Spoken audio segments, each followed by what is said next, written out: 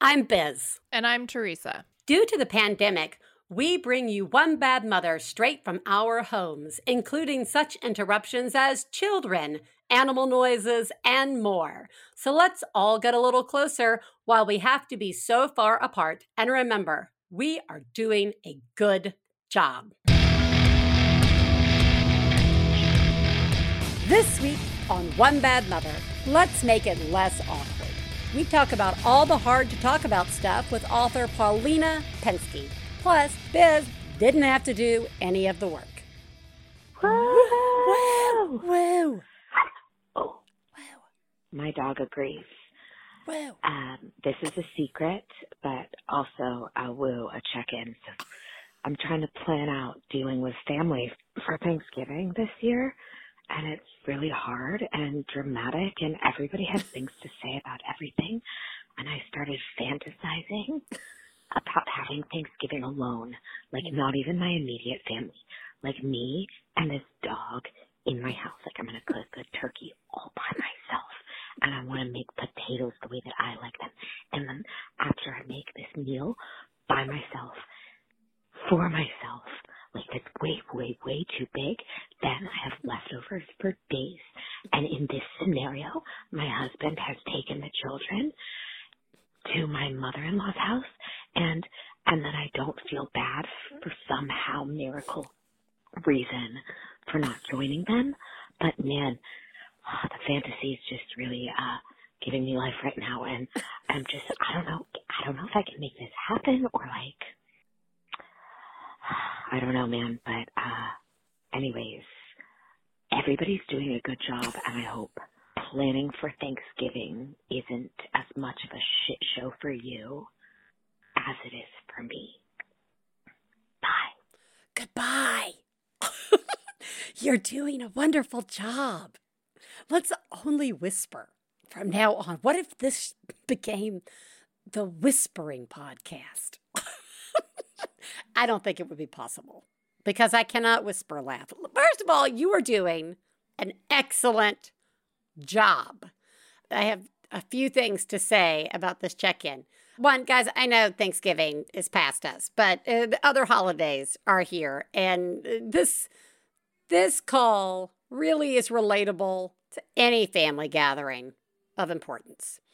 Two, this falls into a genius category of Teresa and Dreamt of Pie category. If you have not heard this genius, it was way back a while ago. Teresa comes in and says, my genius is I had a dream about eating pie, and I sat there expectantly waiting for them to say more, and they didn't.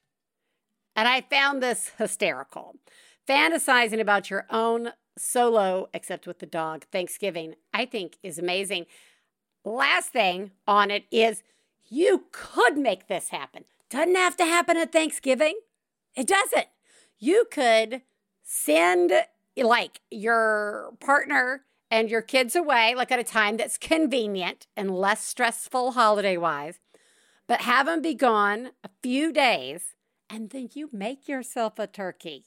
Or you order yourself a cooked turkey and your potatoes and your pie and whatever else. You make it all then, and then you get to eat it. And I remember when I was single and living alone, I would go to my folks' house and have a big Thanksgiving dinner and get to take home all the leftovers. And then I came home to an apartment with a cat, and I just laid around and watch television for the next few days. I miss that so much. So I think you're doing such a good job. And I wish this Thanksgiving dinner for two, that you and your dog, I wish this for you. You know what I also wish for? I wish that a day never went by that we weren't thanking those who deserve it.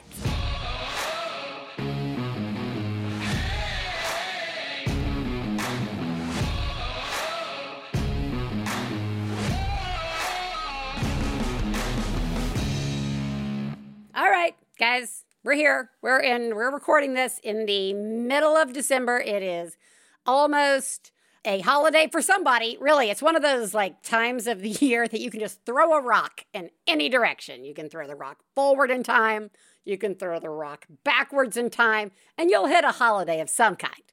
And I think it is important to say thank you to everybody in the medical field because you are working during these different holidays.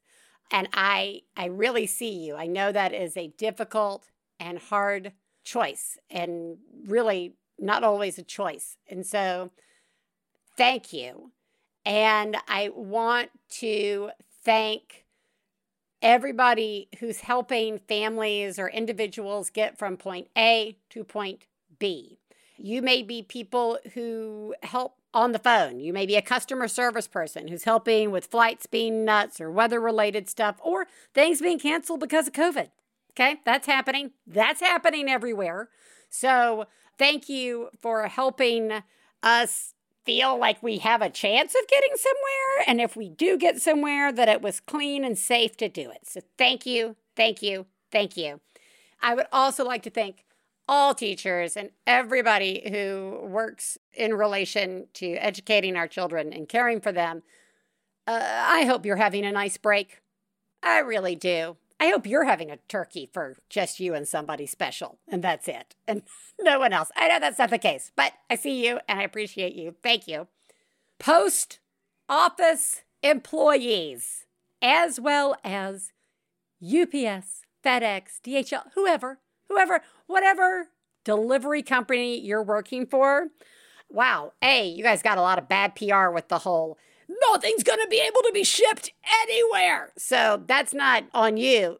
That just means you're probably dealing with a lot of freaked out people because we all wait to the last minute to get our packages in. So sorry about that. And thank you for your patience. And thank you for getting out there and delivering all this stuff.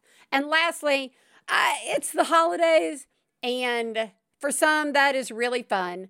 And for others, it is a really difficult time, especially after the last year and a half and all of the people that we have lost and all of the things that are very different in our lives. And so I really want to say thank you to those of you who volunteer at your crisis center, on the National Suicide Hotline centers, any of you who are out there providing a voice to help comfort those who really might be seeking that this year. Thank you so much. And we will link up in our show notes the links and numbers to the crisis hotline and to the suicide hotline.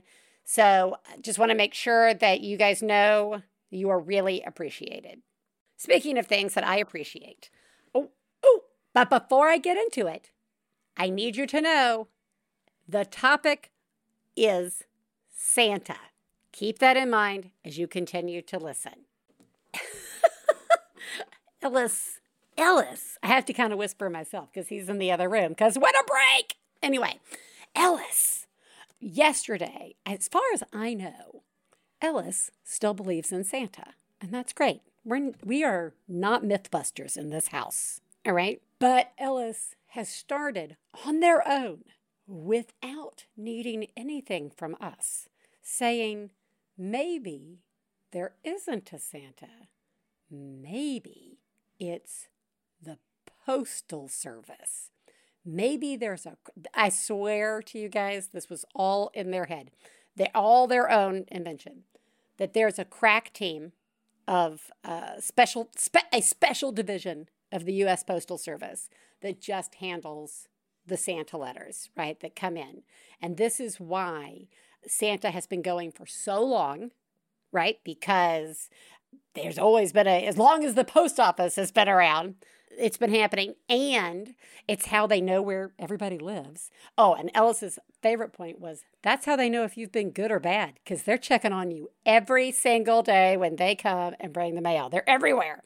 And it's how they can get stuff all over the world in one night. I think this is the most brilliant theory ever. And the theory teeters also on the fact that Santa could also still be real. It's just that Santa's like running this op, like, right? Like this is like a special op team. So this has made my life much easier because I haven't had to have any conversations, and they haven't come home like with the like, there's no Santa, right? Like they've come home and just been like, I'm sure people are talking about it. They've just worked this out in their own head. They've made the like cross between fantasy and reality be something that like just works out and makes sense. And I actually think it's a wonderful, wonderful, wonderful theory. So anyway, that made life a lot easier, and I was able to avoid an awkward conversation that I didn't want to have, which I think ties in well to what we're going to be talking about today with Paulina Penske and her new book that she wrote with her dad, Dr. Drew, It Doesn't Have to Be Awkward, Dealing with Relationships, Consent, and Other Hard-to-Talk-About Stuff. Please take a moment to remember, if you're friends of the hosts of One Bad Mother, you should assume that when we talk about other moms, we're talking about you. If you are married to the host of One Bad Mother, we definitely are talking about you. Nothing we say constitutes professional parenting advice. Biz and Teresa's children are brilliant, lovely, and exceedingly extraordinary. Nothing said on this podcast about them implies otherwise. This week, I am so very excited to have Paulina Penske, who is a writer and writing coach based in Brooklyn. She received her MFA in nonfiction creative writing from Columbia University, where she teaches comedy writing to high schoolers. Oh, that could be a separate show. She co-authored It Doesn't Have to Be Awkward with her dad, making it awkward, internist and television personality, Dr. Drew Penske. Welcome, Paulina. Thank you so much for having me. I'm so glad that you are here. You're so much more fun than your dad. Oh, believe me, I know. Yeah, I know you know. Before we get into the book, and I feel like already I know we could talk about anything. Oh, yeah. I already feel like we're BFFs from like way back. Oh, yeah. But I guess I should find out something about you as my new BFF. Who lives in your house? I live with my fiance and our cat and dog. But the cat was originally my child, and then the dog was originally his child. So we're a mixed household. How'd that go? How'd that blending go? The cat was not happy for quite some time. Never happy. But now they play. Are they baby friends? Oh my God, they're baby friends. Oh, they're baby friends. This is how I've raised my children to talk to animals. Oh, this is a baby. Oh, she got a Listen, that's the only way to address them, I think. I want to talk about this book. It is called, I'm going to give the full title, everybody. Get ready. It Doesn't Have to Be Awkward, Dealing with Relationships, Consent, and Other Hard-to-Talk-About Stuff. The title says it really all. You wrote this with your dad, a.k.a. Dr. Drew. Mm-hmm. Nothing awkward about the fact that you've got a Dr. Drew bobblehead. That's your father. You've got like a dad bobblehead sitting right in front of you, which is... He's always watching. He's all and judging with that nodding head. Judge. I will say this bobblehead, though very funny to me. Yes. You know, he's got a little bit of a...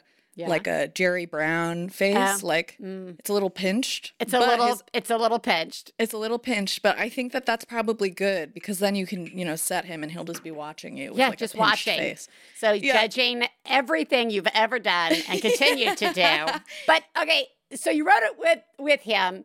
Again, everything in here, well, some stuff it's like, it's not that awkward to talk about with your dad or really anybody. And then it gets really not awkward. It just gets really intentional, and it covers so many things. And I want to get into many of those things, but I want to start with the very generic interview question that is, yes, why, how, what led to the book? Any of those questions? Yeah, I can tell you exactly. Good. So fall of 2019, my dad was approached by an agent at his, whatever, where things happen. Yeah. Someone pitched it to him. It was sort of, post Me Too. And he liked the idea, but he understood that he's an old man and that he needed a young perspective. And I had just graduated from Columbia 3 months prior, and I'm a writer. Yeah. And you're also a young person. I'm also a young person. Yes. I am not yet 30. No, I'm just saying, like, in the grand scheme, not calling you, like, oh, no, young. no. You're old. Don't worry. But, like, you know what I mean? Like, you are the thing that he could not write about. Absolutely. Absolutely. No, I'm truly a child. Like, I mean, I'm not a child. Like, well, in the context of my father, I guess I am a child. Yes. But what happened is I was selling T-shirts at my dad's podcasting event because my mom made me. Yeah. And he walked up and he was like, "We sold the consent book today." And I was like, "What consent book?" He was like, "The consent book. We talked about it." And I was like, And the thing about my dad is that he is always working and he is always pitching. Oh. So, I could have said, in passing, but I don't remember it, which is why I called it the consent book I didn't consent to for a while. Consent to, I was going to say. Yeah, there's a little finagling there. Go ahead. Right.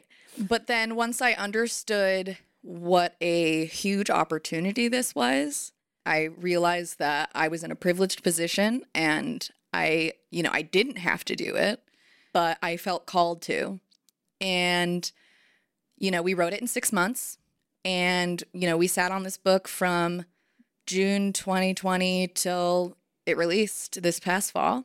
And I have to say, my dad and I, while writing this book, we're both intellectual people. And so we were able to speak about things abstractly. However, through promoting this book, we created a framework that facilitated conversations that we've never had. Yeah.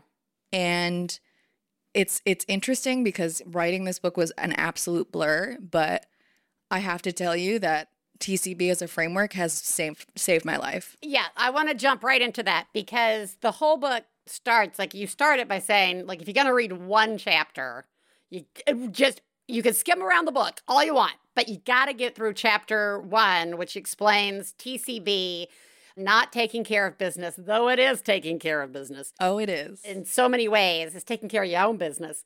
Absolutely. I want you, and you're right, we're going to have a lot to talk about later. It's a book that I had some like hard stuff. I mean, I talk about triggers. Let's start with what is TCB at its core?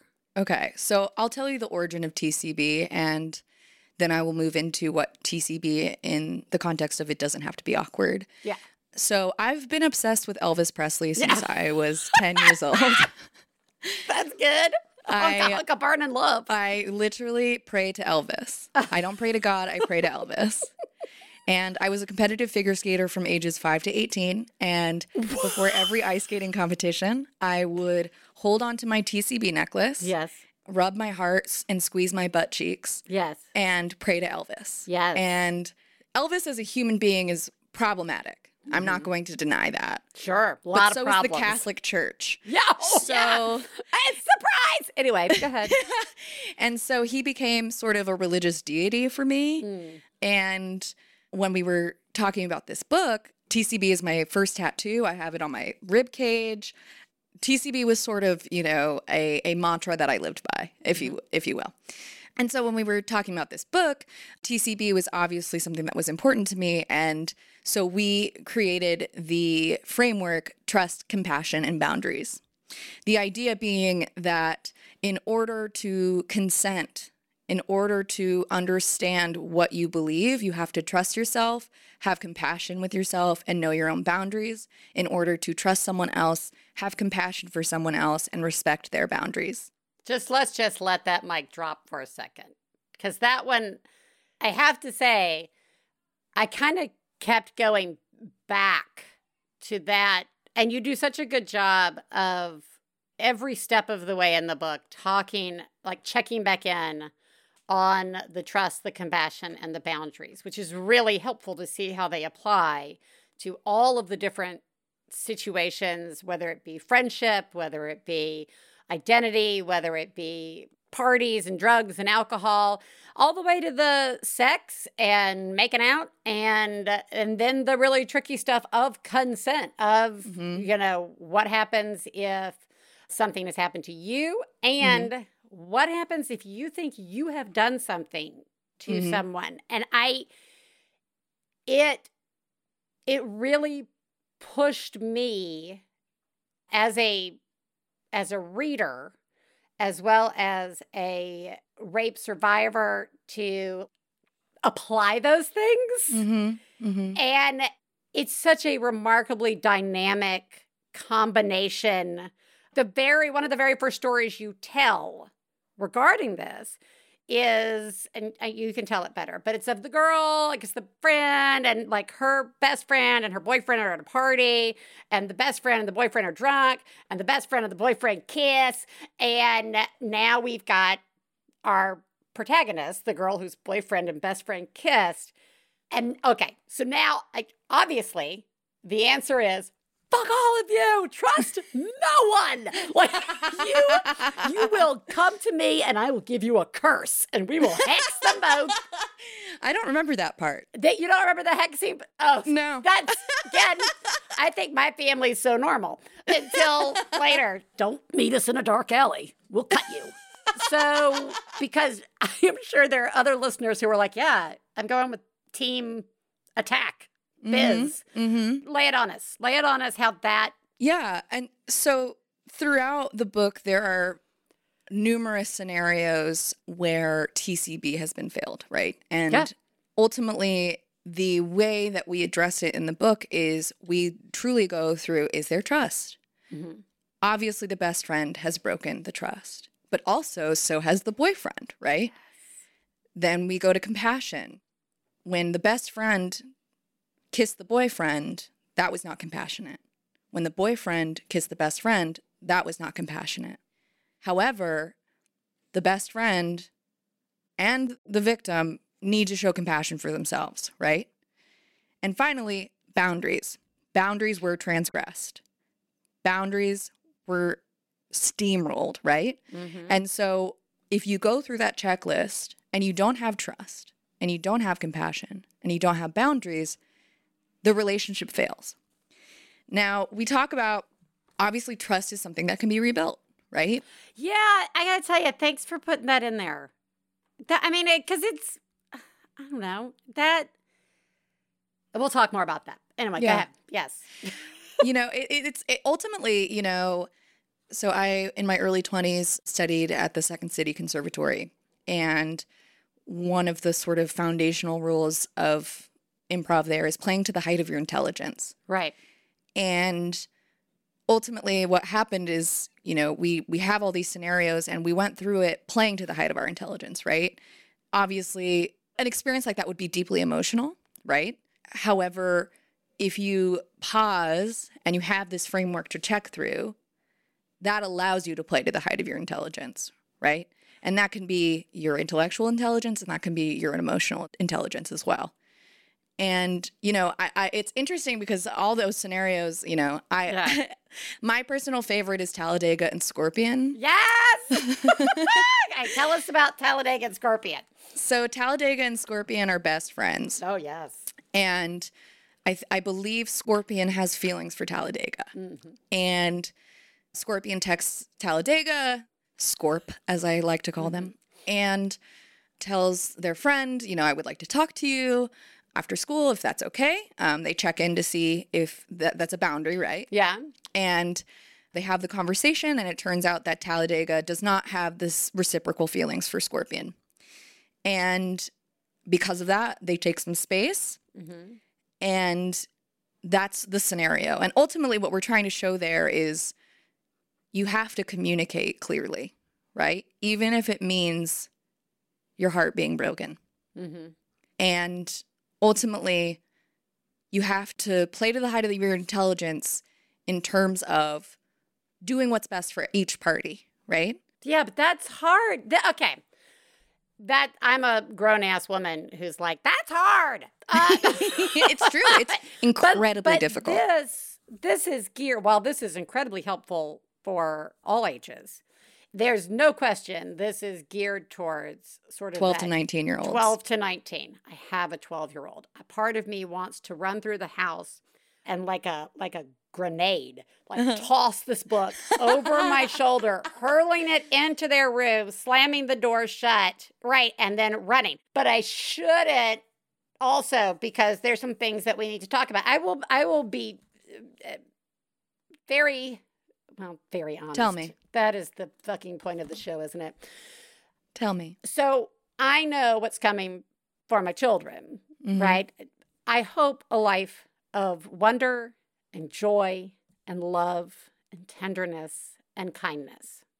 I will spend my entire life in therapy dealing with the fact that no matter how much I wish that, there is still a chance that they will get hurt or hurt someone else.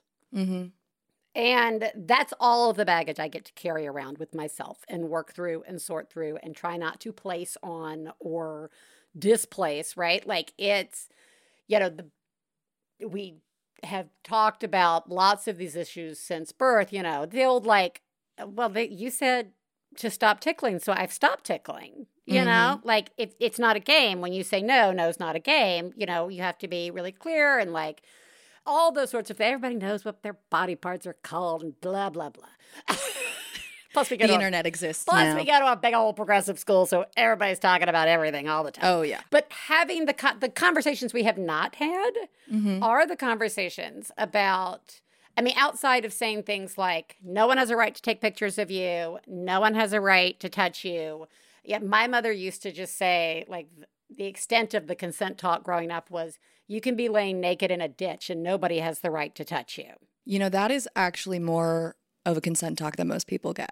What is so wonderful about your book that I really, if people, I cannot recommend it enough to people, but you really hammer home what is and what is not consent. In particular, you hammer home what is not.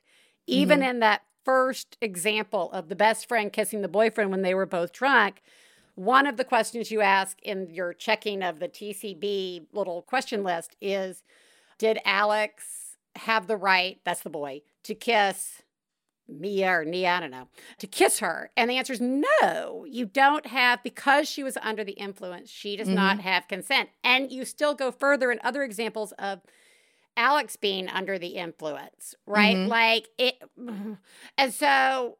Yeah, we do maintain the stance that if you're under the influence, you cannot consent. Right, you cannot consent. And so I want to talk about, you say, my dad came and said, we sold the consent book.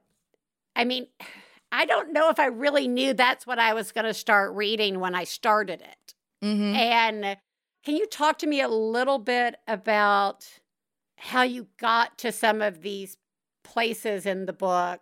And, did you guys ever track one way and then think like, we need to track back. That's not enough or it's too much? The goal was to take consent out of a sexual context.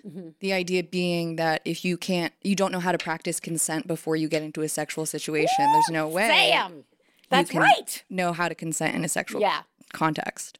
How did you guys get to that? You guys are talking, you're like, I don't fucking know. But that's such a great point. Making making consent be part of this non-sexual aspect and understanding really how to set boundaries, how to implement it before you get into situations that become trickier and murkier and at times dangerous. You guys had to have had a conversation. What was it? Hey, we Dad. did. I it's so funny. Well, I actually I had a consultant, this colleague of mine named Halen Belay. She's a brilliant sex educator. And, we sold the book and I was like, I'm an imposter. Like, I am not a sex educator. Right. Like, I have problems with consent clearly in my own life. Like, clearly, And we sat with her and the foundation of the ideas really came from her. Okay. And I I'm forever indebted to her. But, you know, we were sitting on the subway and after meeting with my dad, and she looked at me and she said, listen, you're not going to reinvent the wheel. There are people who study this, who make this their lives, but you can kind of regurgitate what you learn, right? Well, what you did was you used your voice and you used humor and you used creating a understandable framework for kids, you know, for tweens and teens. I mean, you use sexual attraction. He's hot, she's hot, they're hot, you're hot. I mean, kissing and wooing and hugging and blah, blah, blah. You know, those are the names of your titles. But not the name of her chapter titles. No, she's really not that far off. Yeah. Like, pretty much. And a honk, honk, ooga. Very profound book. But that's something that you can bring. I don't care if there's 800 books out there they all need to be there, right? Yeah, that's the truth. I bought all of the books that were on the market on the same topic. It's interesting. I had just started teaching at LIM College. I bet you're teaching humor at high school. I know. And I was teaching new media at the time, you know. So the comedy writing, this will be my 5th year teaching it, actually. Working at LIM, I was privileged enough to have access to the primary group of people who this would impact. And I was getting in trouble because I was asking questions about my book and recording it. And one of the students went to my higher up and told on me. And so they were like, you have to have an IRB, board certificate, like all that, which I didn't know because I was, You don't have a bobblehead making you a doctor. How are you supposed to know? Exactly. Exactly. And so it was a really interesting period of time in my life because, you know, I had just come in out of the MFA and I was teaching for this time, as an adjunct, and I was, you know, being underpaid, and I had access to this group of kids that, you know, I am privately educated K through 12 through graduate school, and LIM College exposed me to reality. And the reality is that, you know, kids will turn in a college level paper with no punctuation and all lower cap. And it really showed me who I was writing to, right? And obviously, like, writing education and capitalizations and periods like that is like enforcement of sort of like structure and rules and things like that. And I had to pull a student aside and be like, listen, I'll give you the opportunity to rewrite this. But in the future, if you turn in a resume with this, you're not going to get the job, right? Right. And so I learned a lot about sort of my own privilege, and I learned about sort of the state of education, and I learned that these were the people that I was writing to, and I had the privilege of having access to them, and I wouldn't have otherwise. And teaching at that school, though difficult and strange and like truly, you know, I had to tell people, you know, I couldn't tell people. They didn't want us to shame them for their phones. And so I wasn't allowed to be like, put your phone down, but I had to facilitate conversations that made them want to put their phone down. Right. And I learned that I have the power to do that. And it's interesting. I'm going down a tangent, but ultimately, you know, fall of 2019, you know, I was falling in love. Big growth. It was a exposure, you know? Yeah, like exposure is how you sort of bust ignorance, you know? Yeah. Again, everybody, this shows you why having diversity on our bookshelves and having diversity on our television set plays such a fucking key role. So you address that within this, and you also are really great at addressing, especially in the like identity part, like you give tools to teens when they are in situations or with parents or with people who aren't there yet, who don't understand, who have their own baggage that comes with it. Yeah. To me, the book could be 100,000 more pages, because as you start to pull that thread of we need to include this or make an example of this, we could just go on and on. Was there any place you wanted to go, or that you and your dad wanted to go, that you didn't get a chance to go to? Absolutely, but we can't remember anymore. We can't remember Hollywood, damn it! You'll never get a second book out of this. I'm sure if we went in our Google Docs, we could find it because we wrote it all on Google Docs because I was in New York and he's in Los Angeles. And it's interesting. That makes the awkward conversations a little easier, doesn't it? I know that's part of it is like we were able to sort of, it's interesting because like on one hand, like, you know, people sit behind a screen and it enables them to throw out vitriol and toxicity. And, you know, like after doing this, all the media for this book, like every podcast that I've been on, and of course I look at the comments because I'm a masochist. Don't worry, you won't get any here. We're horrible at social media. Oh, thank God. We're just a loyal group of tired people. Listen, my favorite. Please be too tired to hurt me. Yeah, please. I will never go look at a comment fucking ever. Don't Anyway, do it. Go ahead. What I learned is that people are just reacting. Yeah, right? Of course. And that's it. Like, and, you know, obviously being behind a screen empowers you in a way because you don't have to feel the bodily reaction of what you've done. Yeah. Right? And we are strapped to, as T.S. Eliot would say, dying animals, right? We are strapped to dying animals. That's beautiful. Isn't it? Mm-hmm. These are perceptive sensory organisms. And you can't do TCB if you are not in the presence of somebody else. Right. And we talk about it. It's like you can't practice good TCB online. You know, we talk about how a relationship is a co-created experience. So there's you and the other person and then the thing that you create together.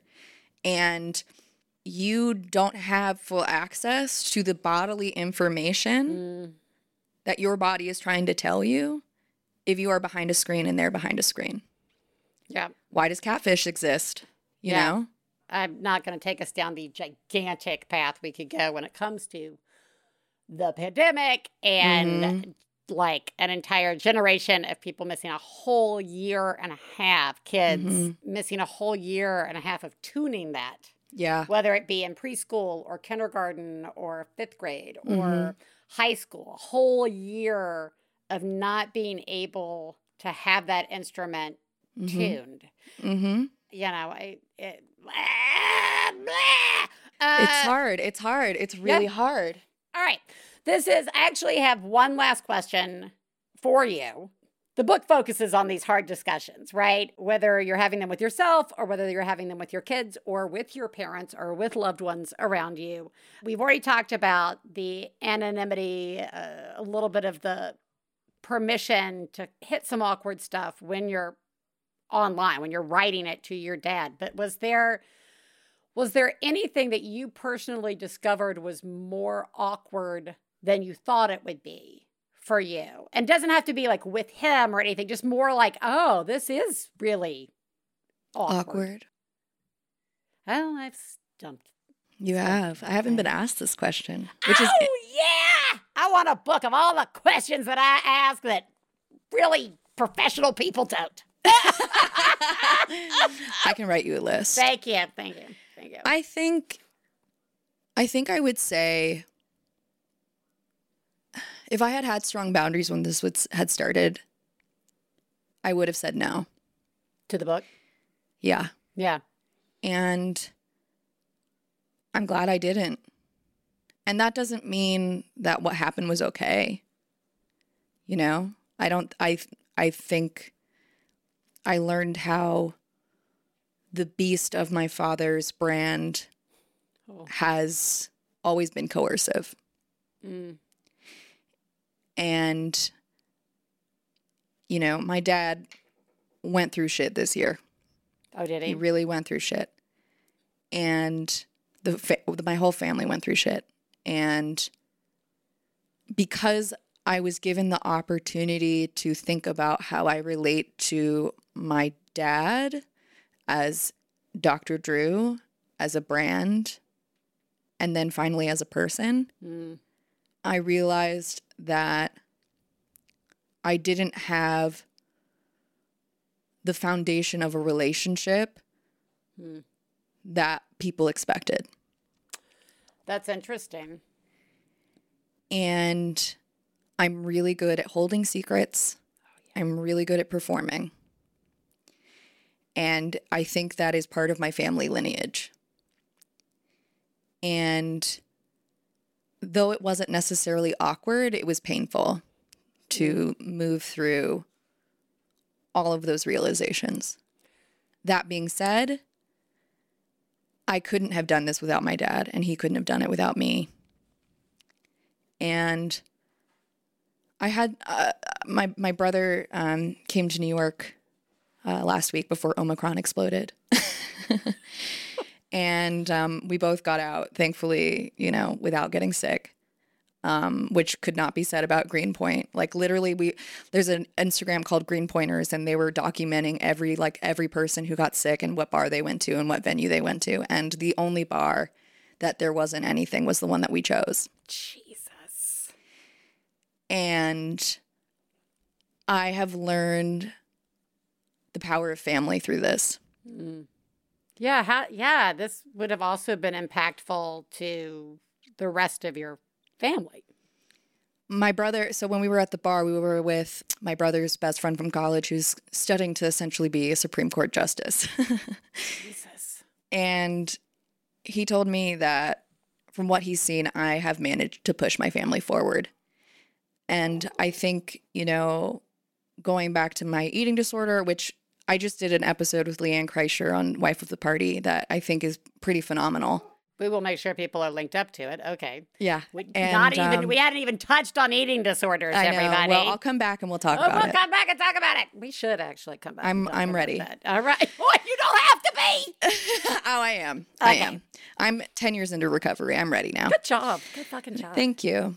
This future Supreme Court justice who, I knew as this scrawny kid who went to college with my brother and who couldn't really make eye contact with me, He told me that I pushed my family forward, and I think the only way that I was able to do that was recognizing my own illness and healing it. And so I guess what I would say is that it's never as awkward as you think it's going to be. Mm. It might be painful, but pain won't kill you. That's right. And you do touch on that in the book when it comes to telling others about whatever it is you need to tell them, that it can be difficult, but that it's okay to experience all the feelings that you have with that. And I think one of the things we talk about here is you get both. You get to have these feelings that are hard and at times angering, at times sad, all of those things, while at the same time recognizing that there is growth coming from it, that they don't cancel each other out. And I just have to say, what a remarkable is not the right word. I'll figure out the right word, but everybody who listens to this knows what I'm getting at. And that is, for this book to have come through you and your father getting through lots of uncomfortable stuff, right? And some of it having nothing to do with what's in this book, it sounds like. That's a lot. And aside from all of those things that are personal to you and your family and not to the rest of us, okay? This book is a gift. And this book is, there were times where I was really upset reading it because of my own personal history and knowing that I'm going to have these conversations at a greater depth, or that I'm going to have to hear these things from my children one day. Yeah. And I am very thankful this book is in the world. And I am thankful that you were brave enough, or just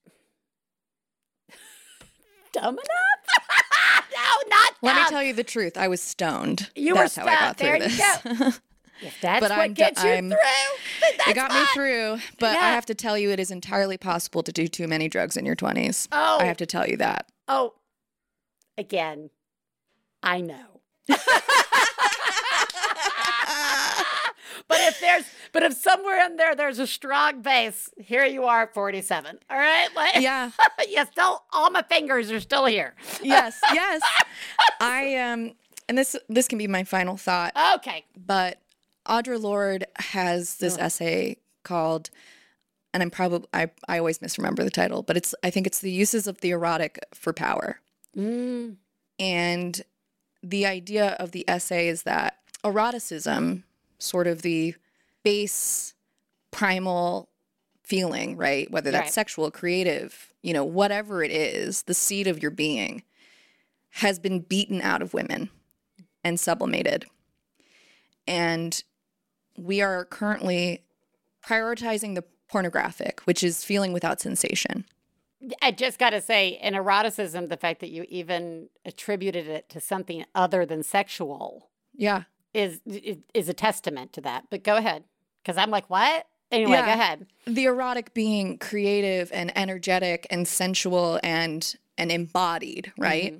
And she talks about how in World War II, her family would get bags of margarine. And in those bags of margarine, there would be tiny yellow pellets. And you had to break the pellet and disperse it through the margarine. And essentially, the erotic exists in each of us as a seed, as a tiny pellet. And it is our life's work to disperse the erotic and live in the erotic and prioritize the erotic. Because otherwise... we're just a lump of margarine. Yeah. Just sitting on a shelf, man.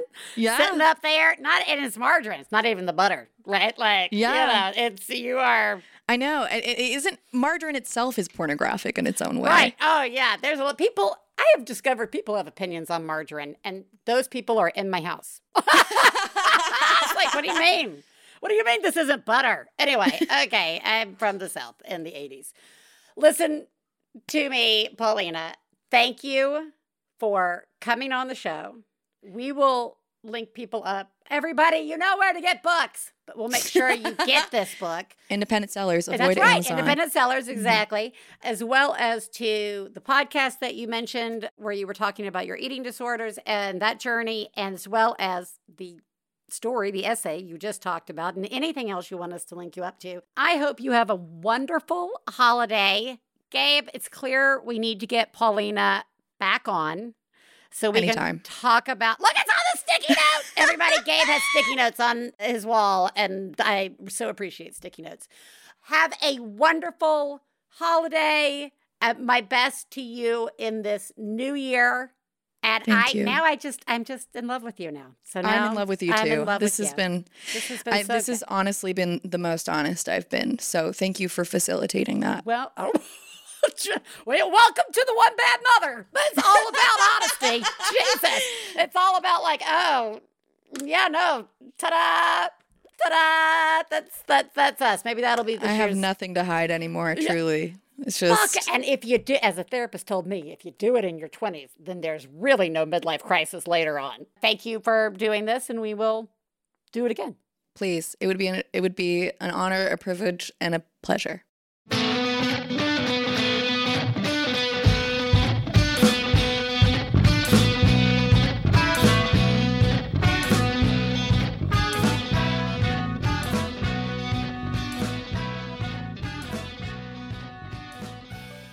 One Bad Mother is supported in part by Dipsea. It's time to seek out pleasure in every area of your life, especially the area of your life that involves self-care and self-pleasure. Woo! It's time to seek out pleasure in every area of your life, which includes self-care and self-pleasure. You deserve it.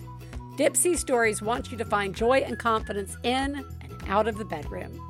Dipsea Stories is an app full of sexy audio stories. You just close your eyes and let yourself get lost in a world where only good things happen and pleasure is your only priority. Boom! Explore your fantasies in a safe, shame-free way. For listeners of this show, Dipsea is offering an extended 30-day free trial when you go to dipseastories.com/badmother. That's 30 days of full access for free when you go to dipseastories.com/badmother. dipseastories.com/badmother. One Bad Mother is supported in part by HelloFresh. The holidays can be hectic because, everybody's home, but HelloFresh can help make that easier. HelloFresh offers 50 menu and market items for you to choose from every week, including vegetarian, calorie smart, and gourmet options, providing plenty of variety. I not only have thoroughly been thankful for having some HelloFresh show up, because I always forget when I've ordered HelloFresh and then it shows up and I'm like, woohoo, I don't have to worry about dinner. Even better, HelloFresh Market right now has this season's entertainment covered with options like their holiday cheese and charcuterie board and skinny dip dark chocolate peppermint almonds. Good God! Go to HelloFresh.com/badmother14 and use code BADMOTHER14 for up to 14 free meals and 3 free gifts. That's HelloFresh.com/BadMother14 and use code BADMOTHER14 for up to 14 free meals and 3 free gifts. Hey, you know what it's time for? This week's Genius and Fails. This is the part of the show where we share our genius moment of the week, as well as our failures, and feel better about ourselves by hearing yours. You can share some of your own by calling 206-350-9485. That's 206-350-9485. Genius fail time. Genius me. Wow. Oh my God. Oh my God. I saw what you did. Oh my God. I'm paying attention. Wow. You, Mom, are a genius. Oh my God, that's fucking genius. Okay, it's really simple. Every year we make lists of presents for the kids, and then it's like kind of a hodgepodge getting things. And then I swear it feels like on Christmas Eve, I'm wrapping things and I'm like, oh my God, we only have 2 things for one kid and 8 things for another, right? Like you're like, never. I'm like, ah.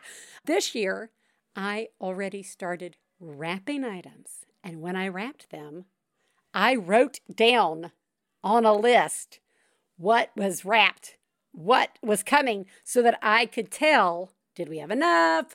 Was it even? Did it make sense? And so the genius is I did that. And I am feeling very good about sort of having the brain space to have done that this year.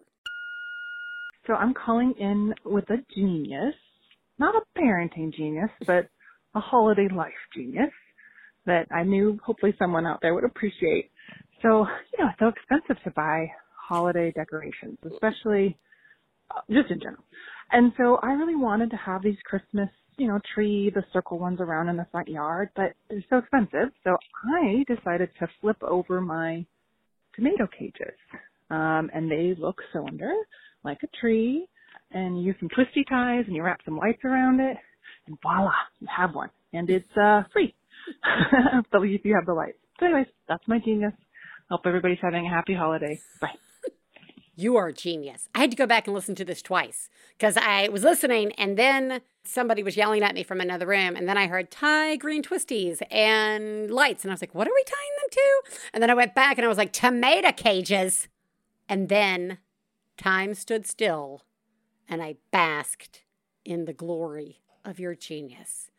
Turning a tomato cage upside down is such a good idea. You are doing such a great job. I love this idea so much. Failures. Fail, fail, fail, fail! You suck. Fail me. Okay, I will. All right, guys. During the pandemic, one of the things that I did to cope was try to find the absolute perfect pair of blue jeans and t-shirts. Okay? I don't know.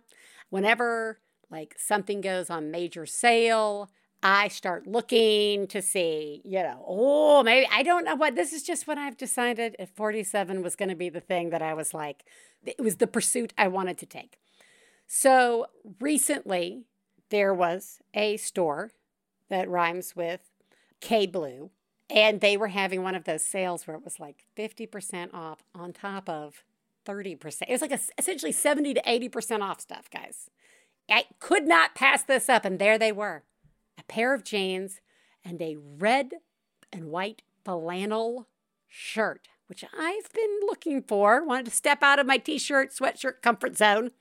And it was such a deal. And I clearly am still really bad at knowing what size clothes I wear. I know which ones don't fit. So I order in the size I think I am. Of course, it's final sale. And they arrive and I am all excited. This is what brings me joy. This is my self-love language. And they don't fit at all. The flannel shirt, which is flattering color-wise, which, it's hard to find that sometimes. It fits, but it's like the longest shirt ever made in the history of the world. And I feel like that's the universe telling me to go fuck myself because I've been so tired of sweatshirts for the last 2 years being like kind of right up to your waist, not long enough. So that's long enough, but unflattering with anything. And the jeans, they were just really not a good fit. And yeah, I'm a little pouty about it. It's fine. I mean, I'll make these things work, but I'm a little pouty about it. They were not the boost emotionally that I wanted them to be. And yes, I am fully aware that I should be getting my emotional boosts from other places, but I'm not right now. So there you go. Anyway, just, Stefan, when I was telling Stefan about this, Stefan was like, we might be at a place where we can start trying clothes on again. It's like, what? Never! Hi, I'm calling today with a personal fail, not really a kid fail, although I'm sure I have tons of those. I had to tell somebody that I did this. So I own a business, like it's a small business. Anyway, so I was out, I was meeting, and I was talking to one of my clients, and his wife came in, and he was like, oh, have you met so-and-so before?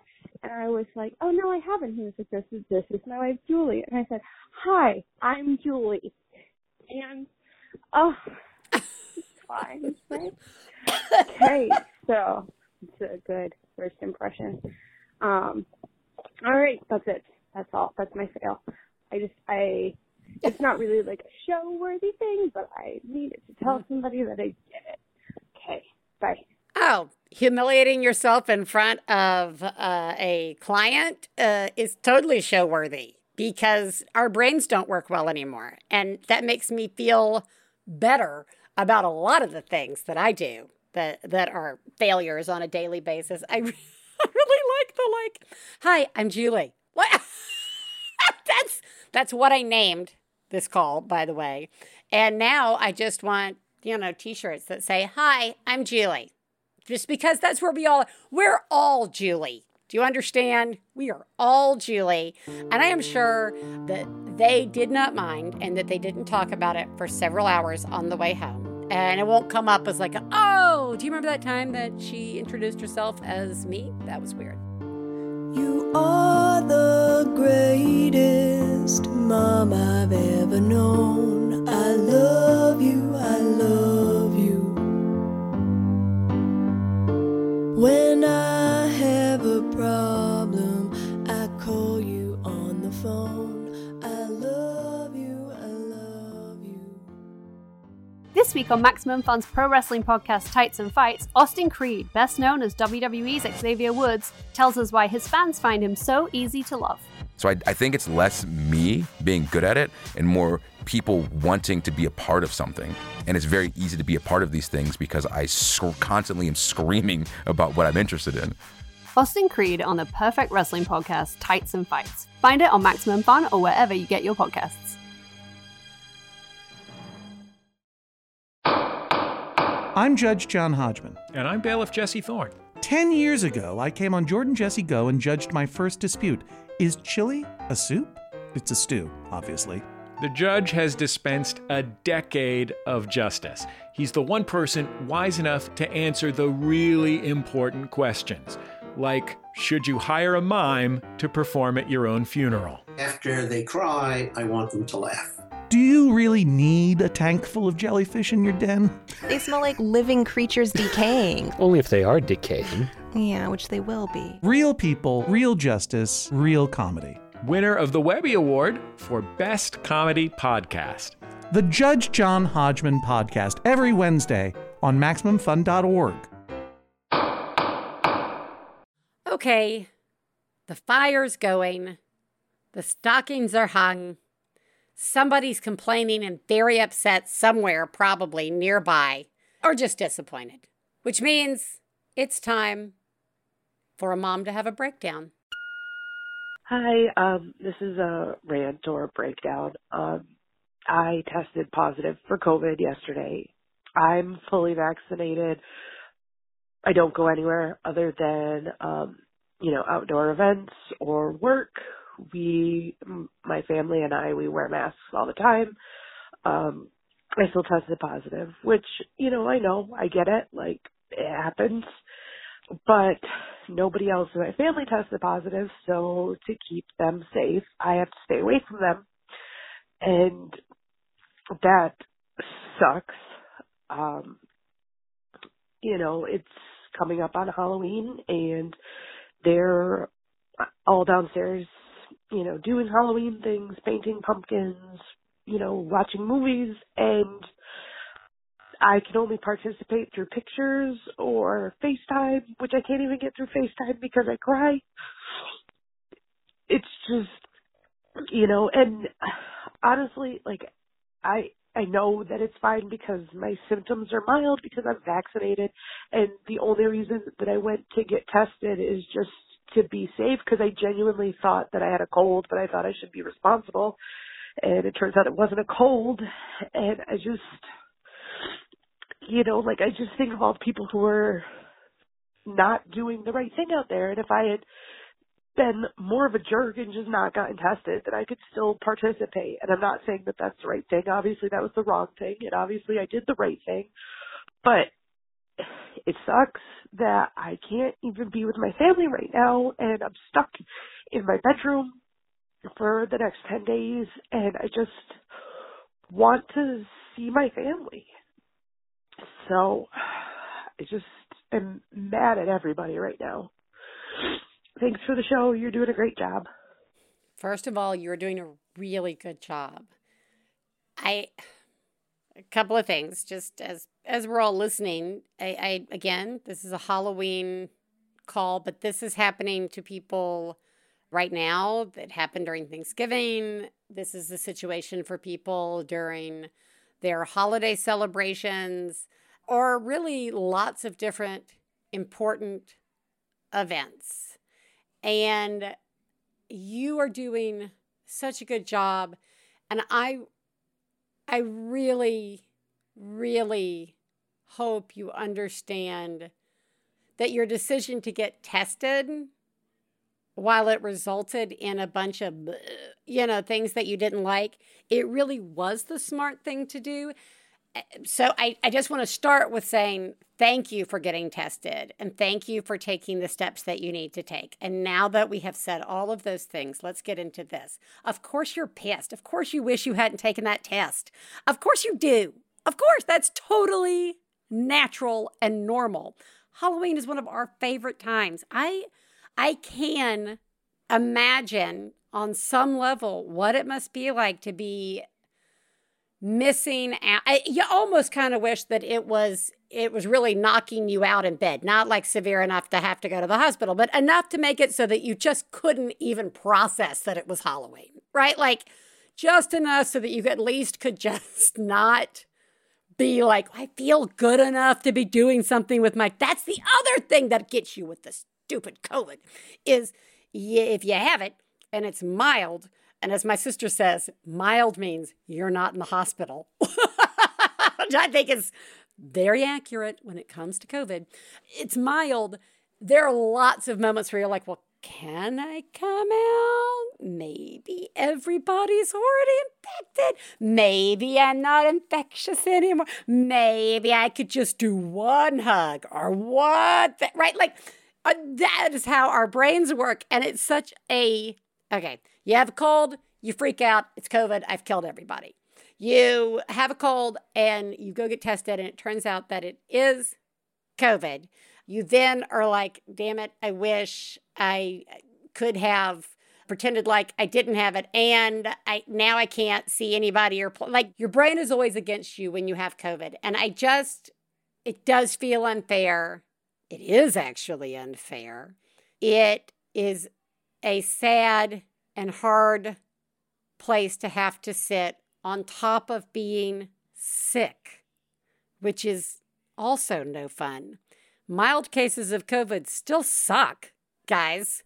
COVID is like nasty, and it does not make you feel good. And then there's the whole, I'm vaccinated and I wear masks every day, right? Like, it's still out there. There's still always a risk. The vaccines are allowing us to have milder cases if we contract it.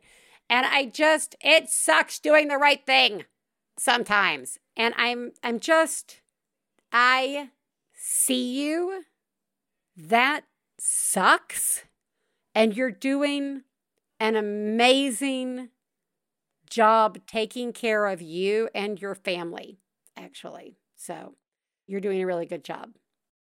I don't know about you guys, but this week's episode was a little Christmas gift to myself. I really enjoyed talking with Paulina, and I am so off of media, and I'm like, what happened with Dr. Drew? I'm so sorry if I stepped in it, but Paulina is authentic and a delight, and I fucking love her. And I will say again that this book, it doesn't have to be awkward, but it still is. And I highly recommend getting a copy of it. It doesn't have to be awkward, so that you can start thinking about some of these things that you may want to have conversations with your kids or loved ones. Or, God, I hate it. Even myself. I had to grow a little during this one, guys. This episode is coming out before Christmas. If you are a celebrator of Christmas, I hope you have a wonderful holiday. And if you are not a celebrator of Christmas, I hope people make mistakes and still give you presents. Holidays are all about awkwardness. It's all about being around people that we haven't seen in a while, especially after this year. And I know that for many of us, holiday plans may be getting altered or canceled because of the surge in the Omicron variant. I cannot believe these are words that are coming out of my mouth, everybody. Am I living in a sci-fi book? Yes, I am.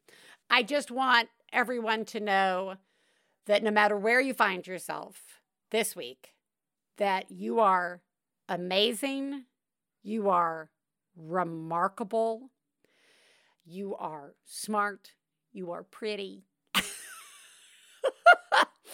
and any feelings you're having around this time of year are valid.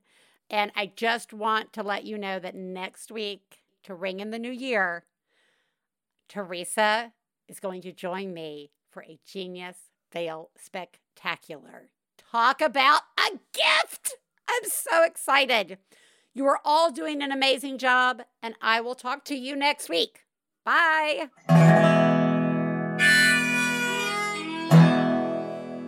I got the low down mama blues. I got the low down mama blues. Got the low down mama blues. Low down mama blues. Got the low down mama blues. Got the low down mama blues. You know that right. We'd like to thank Max Fun, our producer, Gabe Mara, our husbands, Stephen Lawrence and Jesse Thorne, our perfect children who provide us with inspiration to say all these horrible things, and of course, you, our listeners. To find out more about the songs you heard on today's podcast and more about the show, please go to MaximumFun.org/OneBadMother. For information about live shows, our book, and press, please check out OneBadMotherPodcast.com. One Bad Mother is a member of the Maximum Fun family of podcasts.